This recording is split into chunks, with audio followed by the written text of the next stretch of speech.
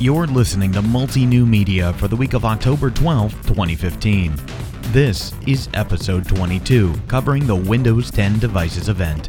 I'm your host, Chase Raz, an educator, corporate trainer, and business developer, and I'll be joined today by our frequent co-host, Chris Ayers, who is a software developer and many other things.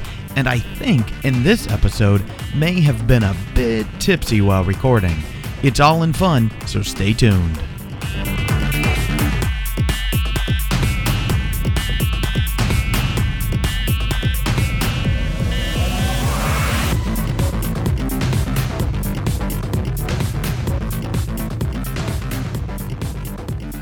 All right, so last week, Microsoft had the Windows 10 Devices event.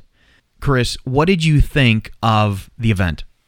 Oh my God, we got a sigh already. That bad, huh?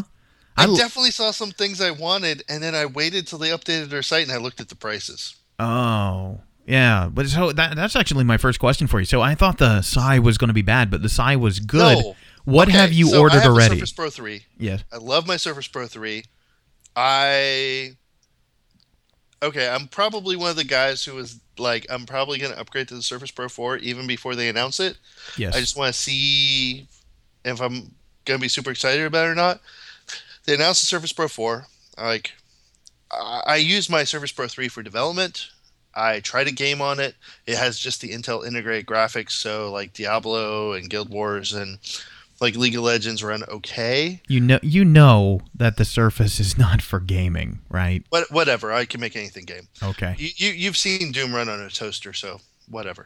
But so the fact that it's the Iris Graphics 5200, I know that the i7 has 64 megs of dedicated EDRAM for graphics, so that the graphics are going to have much better performance than just the i5 version. I'm like, okay, great, more battery life. They go up to 1 terabyte now. I'm like, sold. I'm probably going to get one of these. And then you keep watching the event, and Surface Book. All right, Surface Book was a big announcement. The first laptop from Microsoft. I want one. And a convertible. Actually, not even a convertible, a 2-in-1. Well, okay, it is convertible, but it's a 2-in-1. Here's the difference, and I realized this after I heard some news, and I'm still waiting on the final verdict. So the Surface Pro 4 has, everything in the tablet. Yes. Processor, memory, everything. The Surface Book has a detachable clipboard, and they call it a clipboard to differentiate it from the Surface Pro 4 because the clipboard version only has 3 hours of battery life, and it only has the Intel graphics. Right. Most of the battery and the dedicated graphics chip, if you do get one, ports, which is optional, and the ports live in the keyboard base. Right. So which they have to for weight, otherwise the laptop would tip over.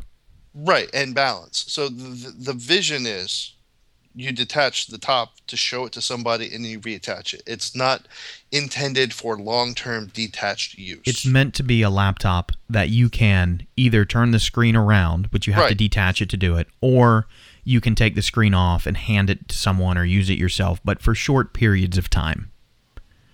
So those weren't the first announcement. They were the biggest, though, I think, as far as crowd response and in terms of revenue for Microsoft. The Surface Book and the Surface Pro 4.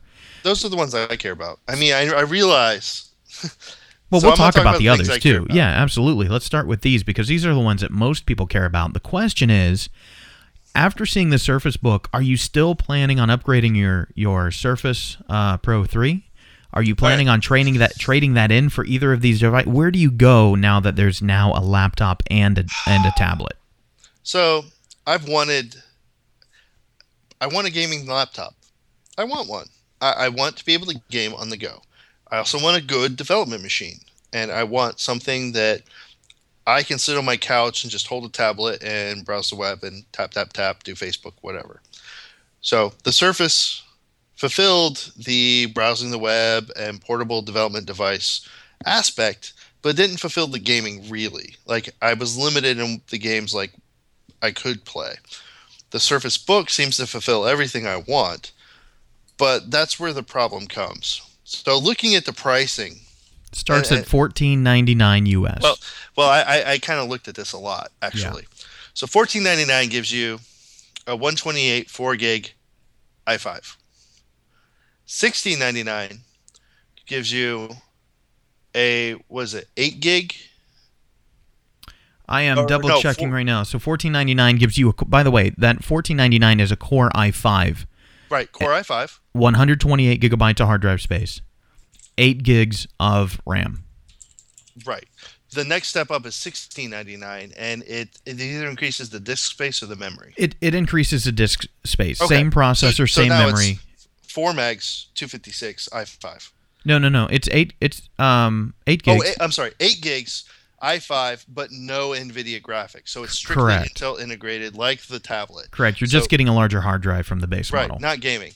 $18.99 is where it gets interesting because it goes 8 gigs, and it now has the NVIDIA GPU, but we don't know which one it is yet. It is. We sort of do. We sort of don't. We don't know what it's equivalent to, but it was custom spec'd by Microsoft and custom built by Intel. Okay, so we don't know what it is, though. Yeah, we don't know how to translate it to the existing models that are out. We're going to need to wait for benchmarks. Exactly, but it's the i5 8 gigs with an NVIDIA and 256. Yep. So now, and that's $18.99. $20.99 is the i7 with 8 gigs and the NVIDIA and the 256 drive. Yeah. Which all solid state, by the way. I mean, obviously, when we're talking about these sizes, just so everyone's sure, we're talking about a tablet device turned into a laptop. It's all solid state. It's a laptop. They're selling it as a laptop. Yep. I'm just saying. Yep. So this is comparable kind of to what I had. I have an i7, 256, 8 gig, Surface Pro 3, and that retails for like $15.99, and then you add a keyboard on, so you're around the $17.50 mark, and this is now $20.99, and it's the laptop, but it has NVIDIA added on. Right. And I could still consider this as an acceptable price range. And I hear a lot of people leaning towards this one because of what you're about to say. And then they go to the 16 gig 512 model.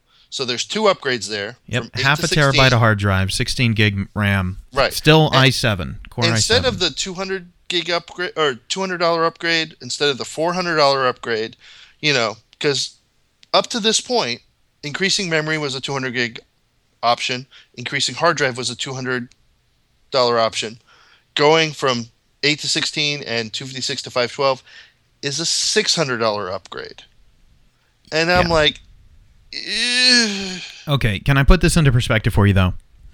I even compared this to the MacBooks, man. That's exactly where I'm going. There are 2 things to compare this to. When you go to the... but there's a problem both MacBooks. Now, why is that? Okay, so the 13-inch MacBook doesn't have NVIDIA. Correct. So, and the Surface Book is 13.5-inch screen. That one also has, I believe, the M model of the right. Intel processors. Right. So the 13-inch MacBook, which is comparable in price, does not have a touchscreen, does not have a full i7, and does not have NVIDIA. But the price is a couple $100 less, or around that. The 15-inch, which does have NVIDIA and does have the full processor, still doesn't have the touchscreen. So, it's not exactly. But both of those are i5, correct? There's i7 15-inch. So what is the i7 is still a couple $100 less? I had looked at it the other day, and there was something that was just off. Here's what I see. When you look at the 256 gigabyte hard drive, the Core i7, and 8 gigs of memory. This is the second to the top. The one you said is $2,100. Sure. I view that as being directly in competition. It's saying, okay, you can get a MacBook Air or you can get a smaller MacBook Pro, and this is the device that for a similar price will blow that thing out of the water.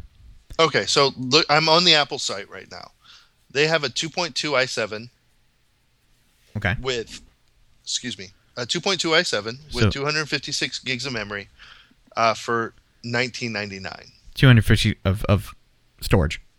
Yes. You said memory. Just putting it out there. Don't want to confuse people. Okay.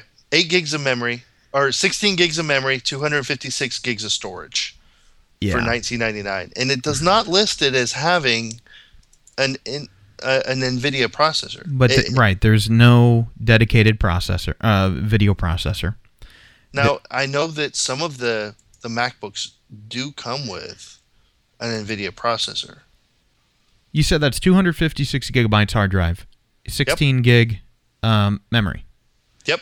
So here's kind of the trade-off. It's and I think this may be intentional on Microsoft's part. You don't want to compare, no pun intended, apples to apples. Yeah, here it is. Their high-end model, the 2.5 gig i7 with 512 gigs of storage and 16 gigs of memory, has a discrete graphics card, the AMD R9 Mobile 370X. Okay, what's its price? $24.99. So that is comparable. Yeah, we're $200 more. The screen is not a bigger screen, and it's not touchscreen. Not touchscreen. It doesn't come with a pen, and it's not the convertible. No pen, no convertible, no 2-in-1. And I'll be honest, one of the machines I was looking for was a MacBook Pro. I've had one before. I usually run my Windows machines as VMs inside of it for development. Yes. But it is a great gaming laptop because it had an NVIDIA card as well, and it had a gorgeous screen.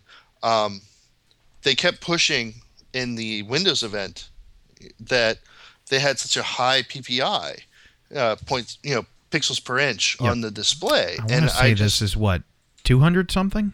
267 if I remember correctly. Sounds about right. They kept pushing that, and I was like, the MacBook's gotta be higher than that. I don't know if it is. Is it? I looked, and it's not. It's like 227. They were correct. Well, and that's the thing. A lot of people think that Apple devices have the highest PPI, have the highest and finest resolutions. But the thing is, the Android device manufacturers surpassed it so long ago. And, Microsoft can just pick the stuff up on the open market, especially in China, and repurpose it. So, Apple's been a little bit slow to the party in display, despite being the company that revolutionized the display quality. They did revolutionize it. Even their newest phones have like 400 and something, but if you look at like the latest Nexus 6P, I think had they advertised like 500 and something PPI. Right.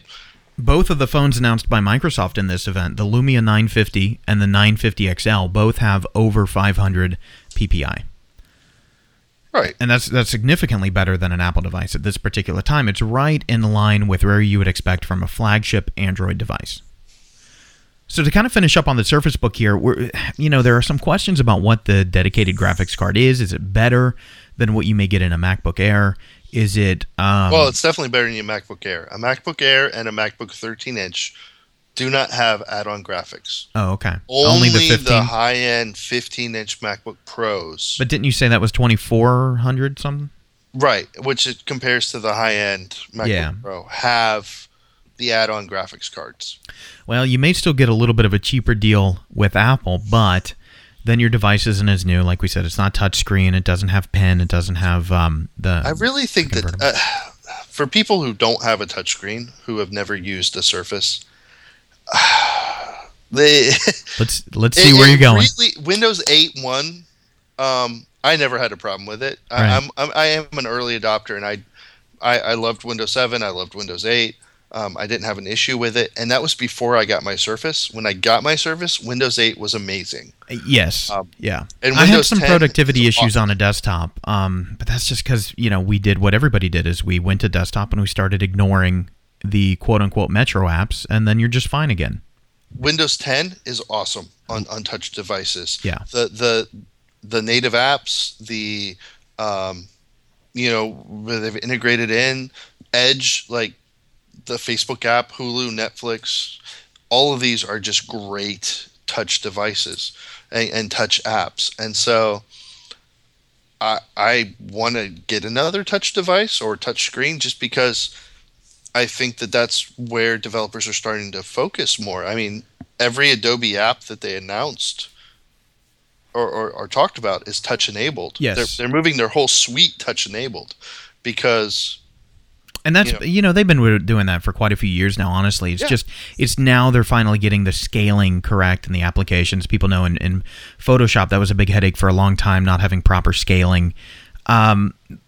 It's great couch device. I think we agree on this, that if somebody right now says, I haven't really used touch, or I don't have need for that, and they've never tried it, they probably ought to try it. It is truly a game changer. No, it's not for everybody, but it really is that big of a deal, and it's that well perfected in the Windows ecosystem now.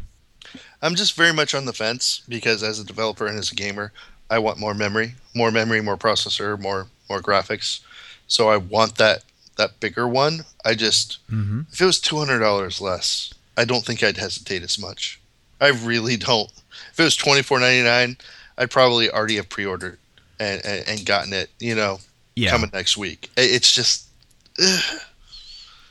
well, what about the possibility of doing with the Surface Pro 4, so going the tablet model, you can get... I want the graphics. That's a breaker for you? I use my Surface all the time, but I don't use it for gaming like I want to. I have to go back to my desktop to do the serious gaming I want to do. If the graphics perform like they're advertising them performing, my lunch breaks are going to be more gaming. Can I tell you what I do? When I'm doing things on the weekend, it's more gaming, and I want the graphics. Can I tell you what I would do in your situation, and hopefully not start a flame war? What? Okay. For gaming, I would go with the $2,100 model, the one down from the top. And here's why. You're getting the same Intel i7. You're getting the same graphics. Is it the same? Is it clocked at the same speed? That I don't know. I don't believe they've published those specs at this time. And here's the thing. With it the should Pro be. 3, I went with the i7 over the i5, and I heard people saying not to because the i7 in the Surface Pro 3 would thermal regulate itself. So it would start gaming and getting hot. Right. Yes. And it would limit its processing power and go below what the i5 would do consistently. Well, that's something we'd have to check, but still. I'm just saying. For what's the price difference here? For $600, you can expand your storage space externally very easily. Still with decent speed. You're not going to have gaming performance issues. And 8 gigs of RAM is plenty for most games out. Are you going to have to knock down from your most intense mode? Yeah, probably. With only 8 gigs, yes. My desktop, I'm running low. The plan is 32 gigs, and I'm currently running at 8. And yeah, when I'm doing media and running a bunch of apps in the background and blah blah blah blah.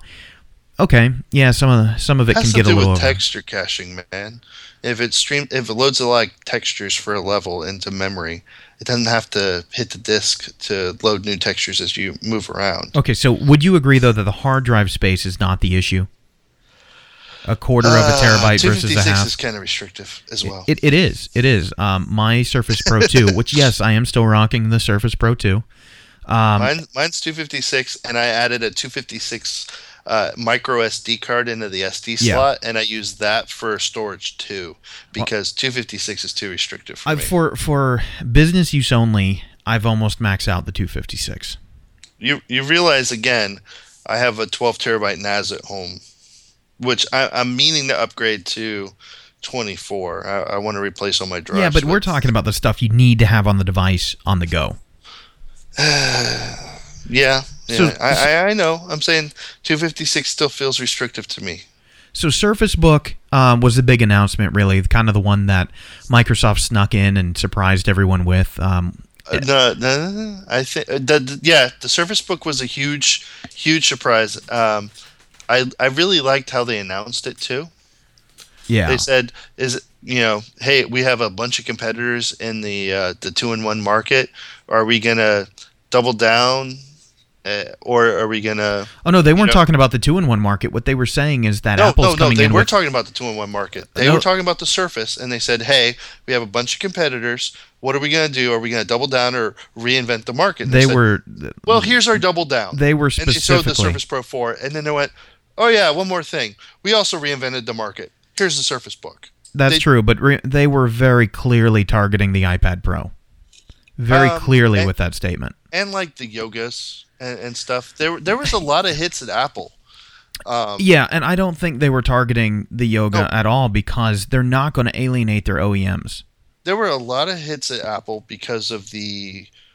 I think a couple years ago when the Surface first came out, Tim Cook said something about, you could combine a fridge and a toaster. Yes. Before the event, they tweeted an image of a fridge combined with a toaster to Tim Cook and said, "Hey, watch the event. Something might pop up." Well, then when they were presenting the event, he loaded some program and went, "Oh, whoops! I guess I got punked by somebody." Right? Yeah, the image of the toaster. That's fridge. what I was going to ask. If you saw when Panos Panay had somebody on his crew put the image of the toaster on one of the devices. Then when they did the Surface Pro 4, they were talking about the stylus and said, "Hey, the button on the end is also an eraser."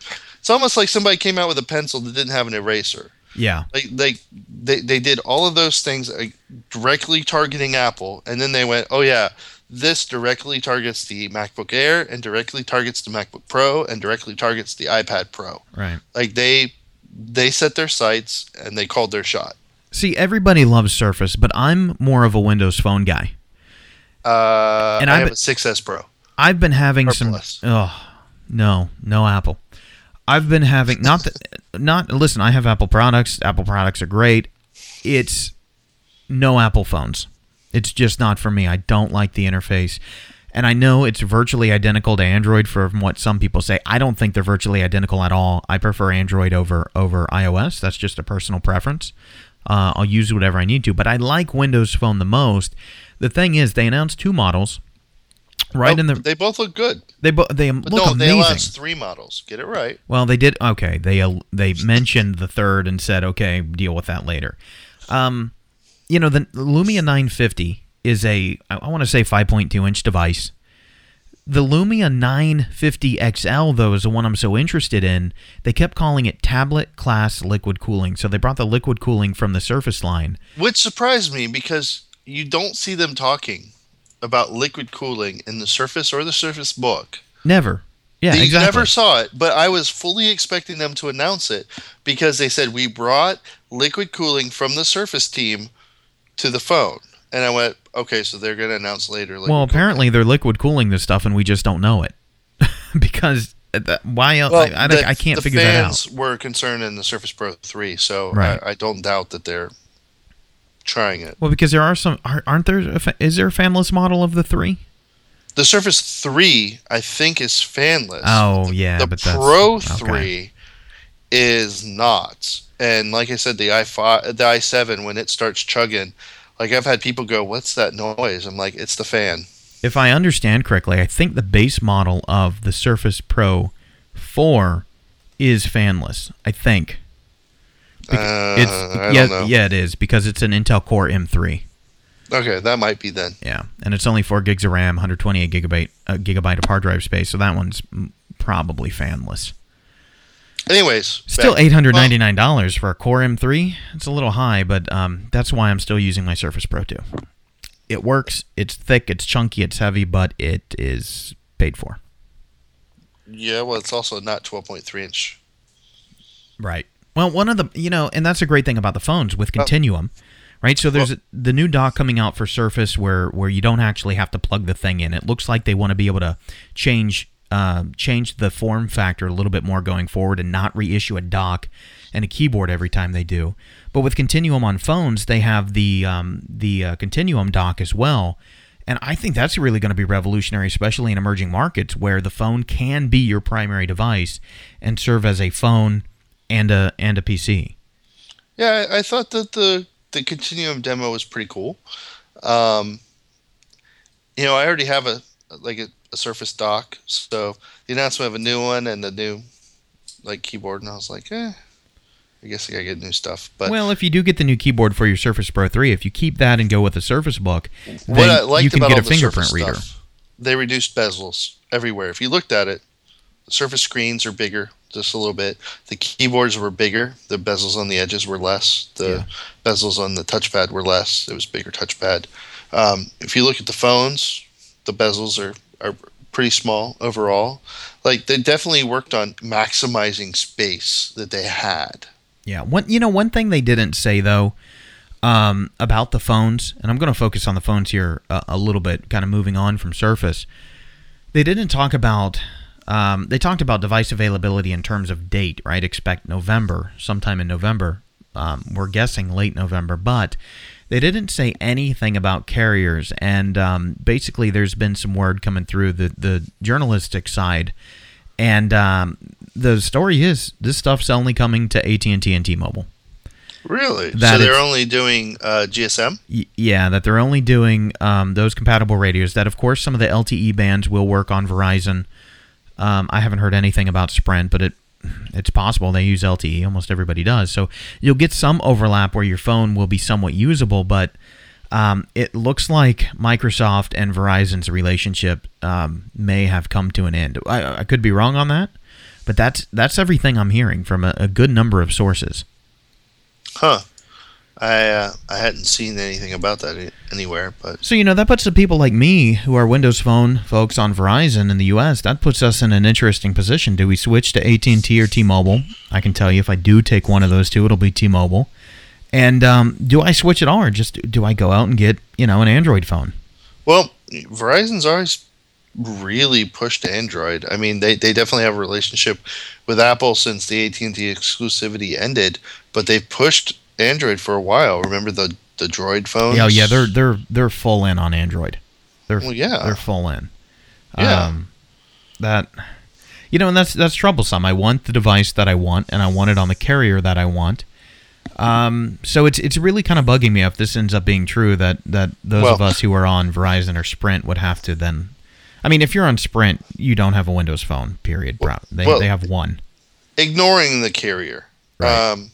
Yeah, the 950s, the smaller screen at 5.2. 5.2, 5.7 for the XL. A hex core, the bigger one, 5.7 with a octa-core. Mm-hmm. I think they both have a 20 megapixel camera, which they do. PureView camera, which is one of the best types of cameras. Following the legacy of all the other Lumias, they have a killer camera, and they did something with the flash, so it's like a triple LED flash to help. I want to say it's an RGB. That it's RGB, so that way it gets natural lighting color instead of that washed out white effect. Which makes sense. Yeah, that's fine.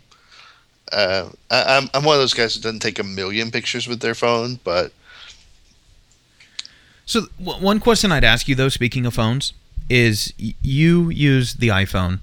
Yep. I'm on Windows Phone here. Yep. Let's say that the app gap was closed, and it will never be unless we just, on the Windows side get Android. Look, I'm not apps. Opposed to switching to a Windows Phone. Right? Yeah, exactly. Would you look at one if the app gap didn't evolution exist? using phones has changed. Like when I was so I've been on an iPhone since the 3GS. I did have an Android phone for a small period. I've had an Android tablet, but I've had an iPad the whole time. Mm-hmm. So since the iPad's come out, I've pretty much had an iPad, but I did have an Android tablet and a Nexus 7 for quite a while. But I've never had a Windows device, but on the phone. But I've always used Windows desktops, and I use a Windows desktop and a Windows laptop. What did you use before the iPhone and Android came out? Just a feature phone? I had a Nokia, Oh, just a feature phone, right? I got the 3GS back in 07, 08, like when smartphones started coming out. Before that, I did have a Palm. I had a Palm. Okay, yeah, I was curious because I went from like a Nexus phone with the walkie-talkie to a Palm. I had a Palm Pilot and a handspring. Oh, Nextel, yeah, when you had the walkie-talkies on Nextel, yeah. Yep, and I split off of that into a Palm. I did Palm for a while, and I had multiple apps, and I used it like crazy. And then I didn't get the original iPhone. I had friends who did, but I got on at the 3GS. I kind of kept my Palm until the 3GS. Yeah, I didn't buy into the iPhone from the beginning. I was already using Windows Mobile 5, and then I think about that time 6 came out, and I liked it. I thought it was significantly better than iOS. I did not think that the Windows Mobile worked. You had to have a touchscreen. You had to have a touchscreen and a stylus. Right, and it wasn't good touchscreen at the time. No, you had to have the stylus. than or resistive than capacitive. You could try it with your finger, but it was going to be an awful No, experience. you needed those pens, and Yeah. and like FedEx and UPS had those where it was like the barcode scanner with the Yeah, and the true original tablets before Apple innovated, right? People think Apple invented the tablet space, and they didn't. These things existed from HP and Dell and Lenovo, well, IBM. Anyways, I used to do like everything on my phone, tons of games, and I've kind of evolved in my phone use. I just want a phone that works. I want to be able to make calls, make texts. I know you might not care, but hit Facebook, browse the web, listen to music, an occasional game or two. All of that is exactly all I ever do on my phone, and for me, Windows Phone is enough for it. But some of the social media sites are not available on Windows, and that's really irksome. And for me, I've realized, because I've developed apps before. You're probably going to get more money targeting an iPhone than you are an Android phone, and you're probably going to get more money targeting an Android phone than a Windows phone. That's just kind of how it is currently. Now that's slowly changing. Android's definitely gaining.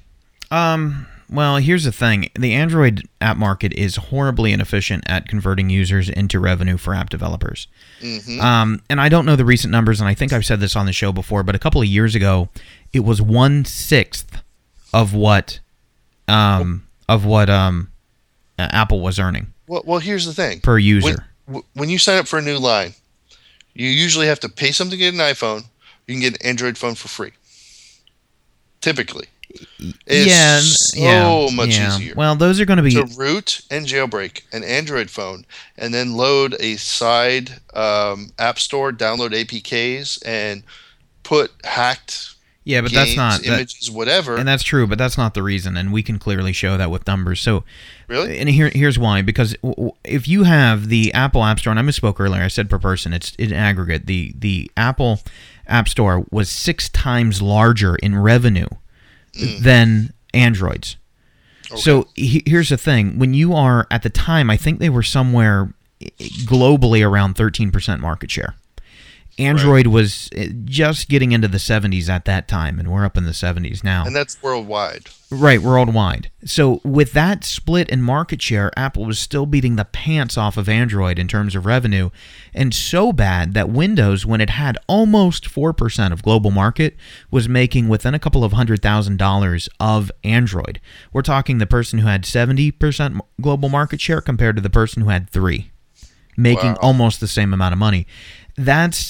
And it's gotten better since then, yes. But yeah, we can't say that it's because of cheap Android phones, because as many of those that there are still high-end phones that match the Apple volume, and we still are 1/6 the total volume. It has been a very tough experience to get revenue out of Android users.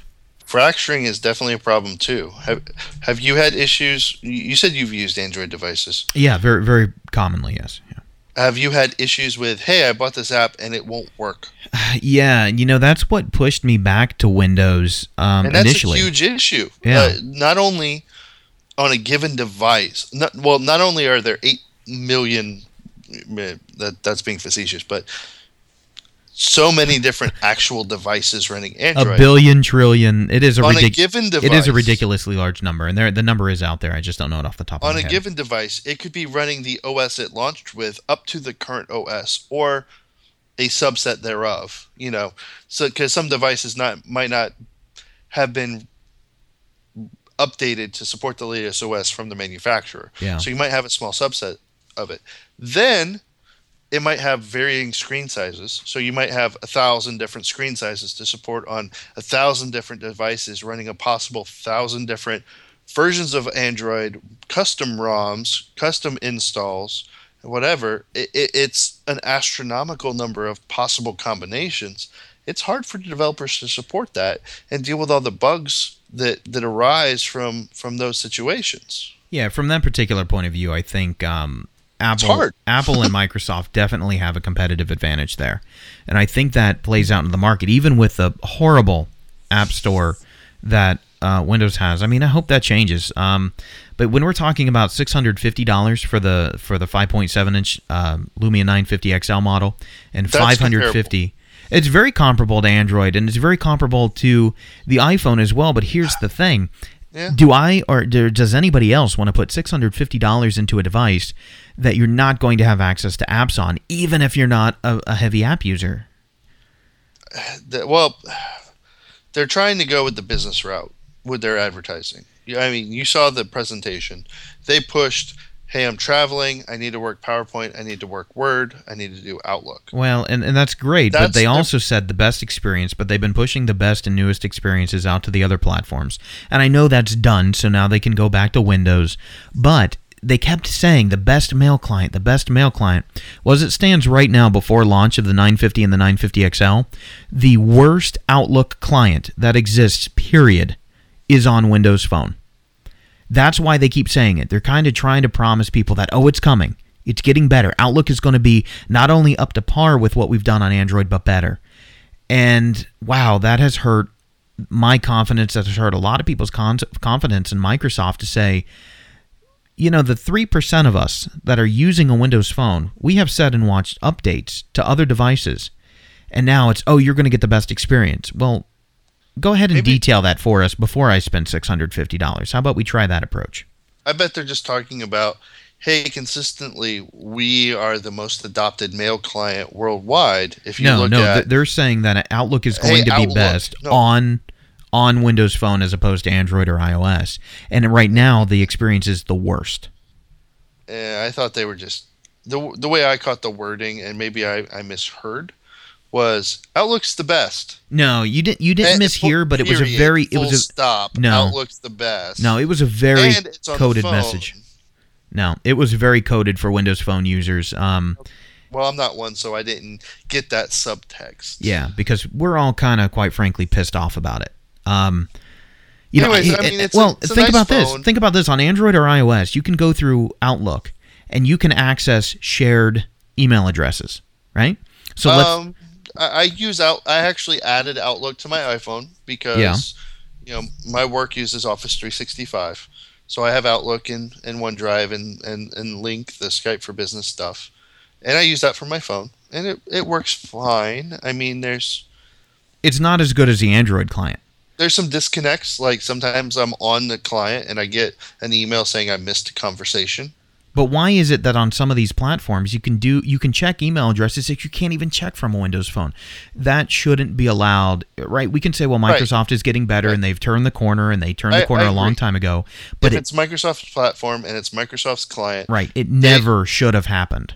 Like Apple, they should bring the new features to their product lines first and roll them out to secondary product lines second. So Apple brings new stuff to the Mac and then rolls it out into Windows. Yeah.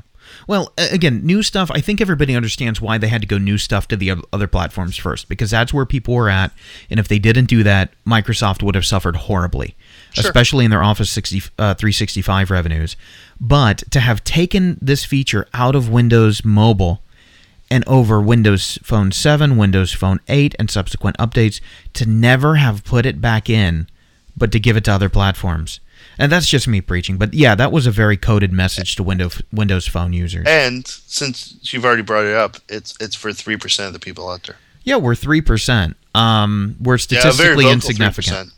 We are, but we're statistically insignificant. And the thing is, we tend to be people that know what statistical insignificance is, and we know that we're that. However, quite frankly, I think a lot of us have the position of, I'm perfectly willing to go to something else, either pull the plug or make it work.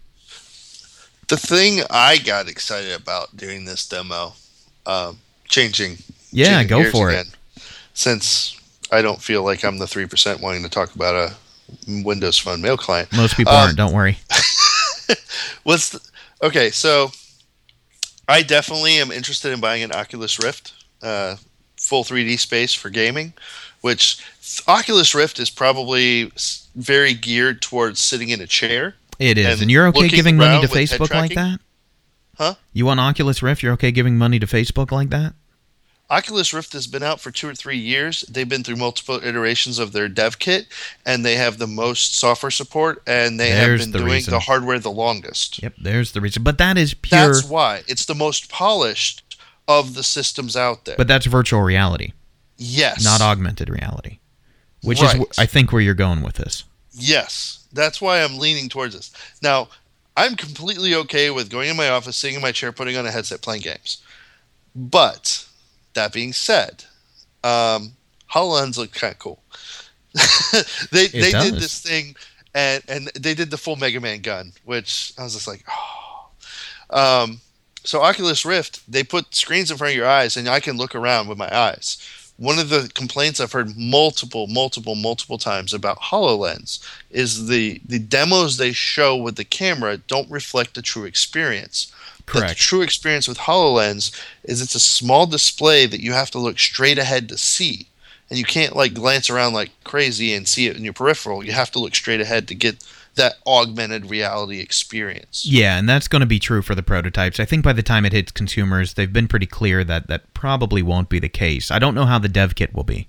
Well, that's my hope. But so they come out on stage and the guy's like, oh yeah, by the way, we've worked on holdable holograms, and he has got like a little stick in his hand, and he like, you know, like does some movement, and his hand turns into like a gun, like Mega Man, like boom, he's got a blaster on his arm, and it's a movable hologram. So he's moving around his arm, and you know, we're seeing it from the point of view of the camera, not the guy. So I can't speak for what it truly is like, but it's following his hand, and it looks cool. And he shoots the wall, and you see this hole in the wall, like it. You see the 3D shot go into the wall, and then there's a hole there. And I'm like, okay, this can be fun. This could be cool. And he's like, yeah, we've been playing this at home with our family. And this thing comes out of the wall, and little bots start crawling all over the wall or floating around. And he's dodging their shots and shooting them. And that looks cool, but you're worried what the actual experience is going to be. Not all gamers want to walk around their living room. And honestly, not all rooms are as clear and empty as that stage. Yeah. See, I'm not that much of a gamer. I only play simulations and a few RPGs. And not RPGs, RTSs. Excuse me. See, I'm not a gamer. It's only 3 letters, man. I know. But you know what? HoloLens, I know it's an enterprise-first application, but they keep showing it as gaming. Of course. And Minecraft. Don't forget Minecraft. I think I would play games on HoloLens if I had one, whether for business or not. And when I don't play games on the computer, I think games on the computer have gone awry. Sure, I think games for the HoloLens when they're out will be, FPSs and shoot 'em ups and that type of thing. But I don't think all of the games will be that way. The problem with a console or problem with a computer right now is unless you get sort of a casino or a bar style game or something really lighter like the simulations I play, it's going to be shoot 'em up, kill people. Back up a minute. You play casino simulations still? No. I'm saying unless you get something like that to avoid the first-person shooters of doing nothing but endlessly putting bullets into alien creatures and zombies and other human beings. There's tons of games that don't require you to do that. Okay, so I can play sports, and I do. I can do racing, sports, and I do. There's racing. But how many more FPS games are there than any other genre? Well, I will give you that. FPS, by far, is the biggest market, and games and FPS games push the boundaries of systems and game and technology. And that's great, but all I want to do, that's been the same since. All I want to do is put augmented reality HoloLens type glasses on, and walk around with marshmallow clouds and unicorns. And all, not literally, but all the fancy stuff of just being immersed in an environment. I don't actually need to go kill people or make, No Man's Sky is coming. What is it?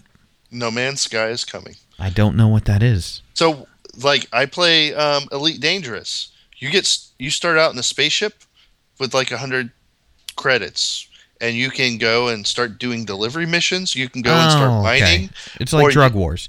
But I mean, is that going to be... Or you can go and rob people. Is that going to be useful for HoloLens at all, or no? Well, I want to do it for Oculus Rift because I can sit in my space chair and look around and follow ships as they're flying around me and just turn my head instead of having to Yeah. hit keys. Um, I don't Well, know. let me turn the I thought it conversation was just cool. slightly.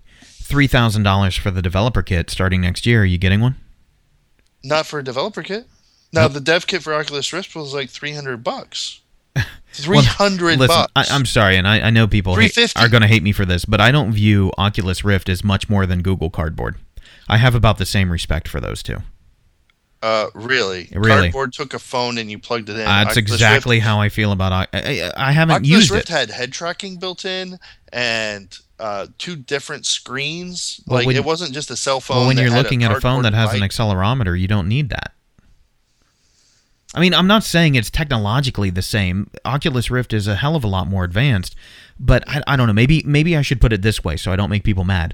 Have you tried one? I'm not a virtual reality guy, and that's why I haven't tried one. Okay, this is not the virtual reality of the 90s. This is not the triangles everywhere and oh look, I shot a flying triangular pterodactyl. This is not the stuff from the malls in the 90s. Okay, so I mean, I would try one. Totally not. This is like I have been I've done demos on the Oculus Rift. I've done games on the Oculus Rift. I put one on and rode a roller coaster. And dude, I felt the motion. I'm sitting still in a chair. So you're saying that AR and with the headset on, seeing two different images in my eyes, and I could look around in any direction. I had earphones on, and I rode a roller coaster. And dude, when that roller coaster got to the top and started going down, I thought I felt some sort of motion. And it got to the bottom, it starts twisting and turning, and I'm leaning. Like I don't even think about it.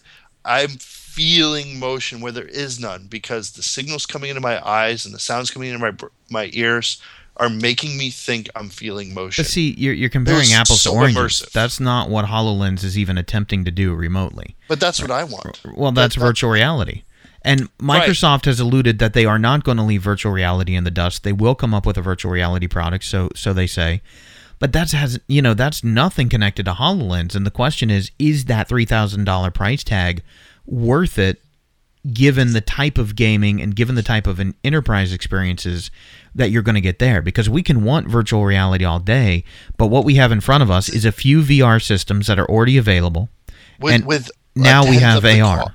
A tenth of the cost for full VR versus augmented reality. Yeah, I think what we're going to go back to is some people like VR better, some people like AR. What happens when they put a camera on the VR systems that are a tenth of the cost, and they just project an image of what you're looking at, and they go AR? Like, yeah, I realize it's technically much more difficult than that. I get what you're saying because it's not. I know you're saying it's not technologically difficult. It's just more complex. I'm saying it probably is technologically. Oh no, AR is a lot more technologically difficult than VR. But I just don't know. I think they're two drastically different worlds. The one thing I like about AR though is you can always just black out your field of view and be right in a VR world. That's what I like about it. It's pricier, but when you have VR, you can't go AR unless you add a camera and then you're walking, like you said, through. It's like looking through your cell phone video lens to go around the mall. Well, that's why I like the experiences where I can sit down, because there's a lot of times where you're I do play FPSs, first-person shooters. I do play role-playing games where it's a 3D experience and you're walking around a world. But being able to use my head to look around instead of a button or a mouse, that to me is awesome. Now, other people, they definitely want to jump up and jump around their rooms and dodge things, and that looked cool. But I've played games where they have physical things. The PlayStation Move, I've done Kinect. Oh, don't forget about the Nintendo Wii, who really... The Nintendo Wii. You only play those games for so long. Right. I mean, I go to the gym, I work out. You really only play those games for so long. Have you tried holding your arms up, holding a gun or holding a sword or whatever for a long period of time? Well, the benefit is you don't actually have to hold the sword, so you don't get the 45 pounds that come with it. You did say something. You said going to the gym. That's going to transition to me to this. There's one product we haven't talked about, and it's the only product between the two of us that I think one of us has ordered. And it's the only one of us cares about. You don't care about the Microsoft Band? Nope. Oh, wow. I love the Microsoft Band. I have the original. I wear it all the time. Everything they say about it is true. In both ways. One, it is as amazing of a device as it sounds. It was uncomfortable. It is uncomfortable. The rubber covering chips. The screen is horribly not responsive and scratches easily. I hear multiple negatives, and you're like, I love this thing. But I just said the positives. You have all of your updates. You have all of your cardio tracking. You have all of your step tracking. You have all of... I mean, the GPS in it alone sets it apart, especially at that $200 price point of what it used to be, from almost any other fitness tracker in that market.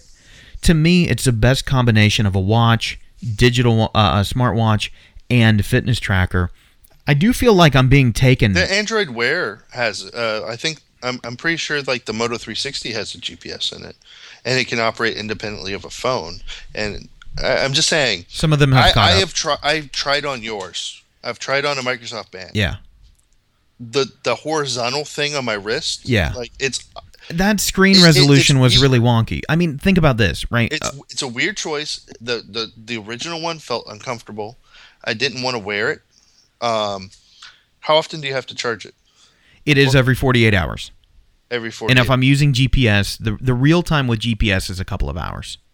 All right. Maybe 3, 4. I've had a Fitbit, like the little zip ones that I just clip on my pocket.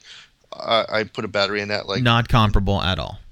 I'm going to stand by that position. I've got not some friends that have the Charge that love it. That's the wrist one. That one's fairly comparable. I just haven't worn a watch since like the 90s. I have a cell phone on me that tells me the time. You listen to Apple too much. Who needs a watch? No, I don't have an Apple Watch. I don't have any watch. I have not worn a watch in years, and I'm always typing. I always have my wrist resting on something or moving around. I just don't want one. Well, I love the new design. I love the slight change in screen size. I don't know if I care that much that the screen is curved, but the idea that this is medical grade quality technology, that the rubber's not going to flake off, that there aren't big chunks in the sensor, that it's a smooth band. Everything I'm hearing that comes out of especially, I was looking at some of the journalists who were at the event and some of the fans that were invited to the event. Everything I'm seeing on social media and in the write-up say it is extremely comfortable. Fingers are crossed, though, because I am going to feel a little bit taken for a fool because there aren't too many upgrades. It's not like there's extra battery life. It's not like there's a barometer. Okay, yeah, all right. I think I feel the way most people feel. Which, to be honest, my iPhone has a barometer. Oh, yeah. And my iPhone has, a step and motion processor. People want the barometer, especially who hike or climb. We live in Florida. I don't think no matter what you do, you could give a shit less about a barometer. The highest point in the State's like 300 and something feet. But they're doing that for people that run up and down stairs in like stadiums or the people who hike. And that's fine. Yeah. So I mean, I'm excited to get the one. I've already pre-ordered it. It should be coming in the mail in a month. Of course you have. That's the only thing I pre-ordered from here. I don't even have plans to upgrade my Surface Pro 2 to something new until that damn thing dies. But my band is horribly falling apart. I mean, I've put it through its paces. I'm in the gym 4 to 6 times a week for at least 2 hours.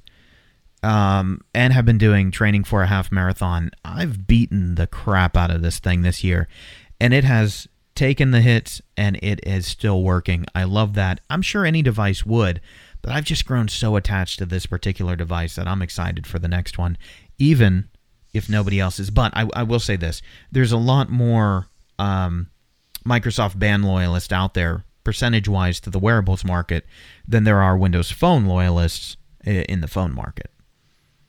I could probably see that. Yeah, definitely. I mean, Microsoft didn't expect that, and it was hard to get a Microsoft Band for a very long time. I looked out. I heard about it day one. I don't know how I heard about it day one. I happened to be right next to a Microsoft store, about 10 miles away. So I zip on over. 10 miles is close for me with how much I drive. I zip on over. I don't even ask the price. I say, give me one. I buy it. I hate how uncomfortable it is, but I have come to love that device for some sick reason. Did you drive over to the International Mall?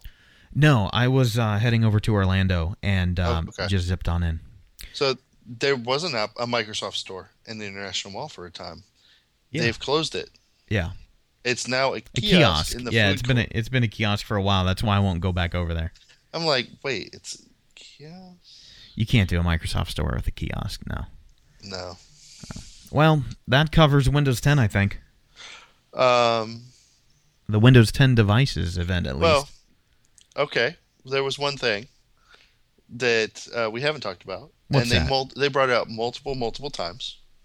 They said that Windows 10 has been installed on 110 devices. 110 million devices. Isn't that crazy? Now, you, I believe, predicted in a year they're going to have 1 billion? No. They predicted in 2 to 3 years they'd have 1 billion, and I said... No, you agreed. No, I agree. I agree. In 2 to 3 years, I believe they will have 1 billion devices. But that includes IoT, that includes new devices, that includes... Oh, so you're including Raspberry Pi running Windows 10. Absolutely. Yeah, right. You're including... And with that logic, you're also including every Xbox One sold when they release the new update that pushes Windows 10 Core. Yes, and that's why I agreed with that number, because I knew they would be counting that. They are doing They're doing absolutely. They're doing a sheer count of how many devices will be running Windows 10 within 2 to 3 years, and I fully believe they're going to... I mean, I don't know the number of Xboxes sold, but Xbox One update, they're going to get almost all of those. I'll be generous. I'll be really generous. I'll give them 50 million. It's probably like 20 million. Okay. Or 30 million, but I'll be generous and give them 50. Yeah, I don't know the numbers, so... We'll add that on there. We'll add all the IoT devices. I still don't see them at 1 billion in 2 or 3 years. Here's why. The device is dying, running XP. Don't forget what else they're going to add. Windows 10 is the first viable update option for things like ATMs and non-connected banking tools. They're all still running XP. A lot of military... all of that's counted. Any device running Windows. Think about a USB computer. You just say, $50, here's a new USB computer. Yep, that's going to count towards the total. Uh-huh.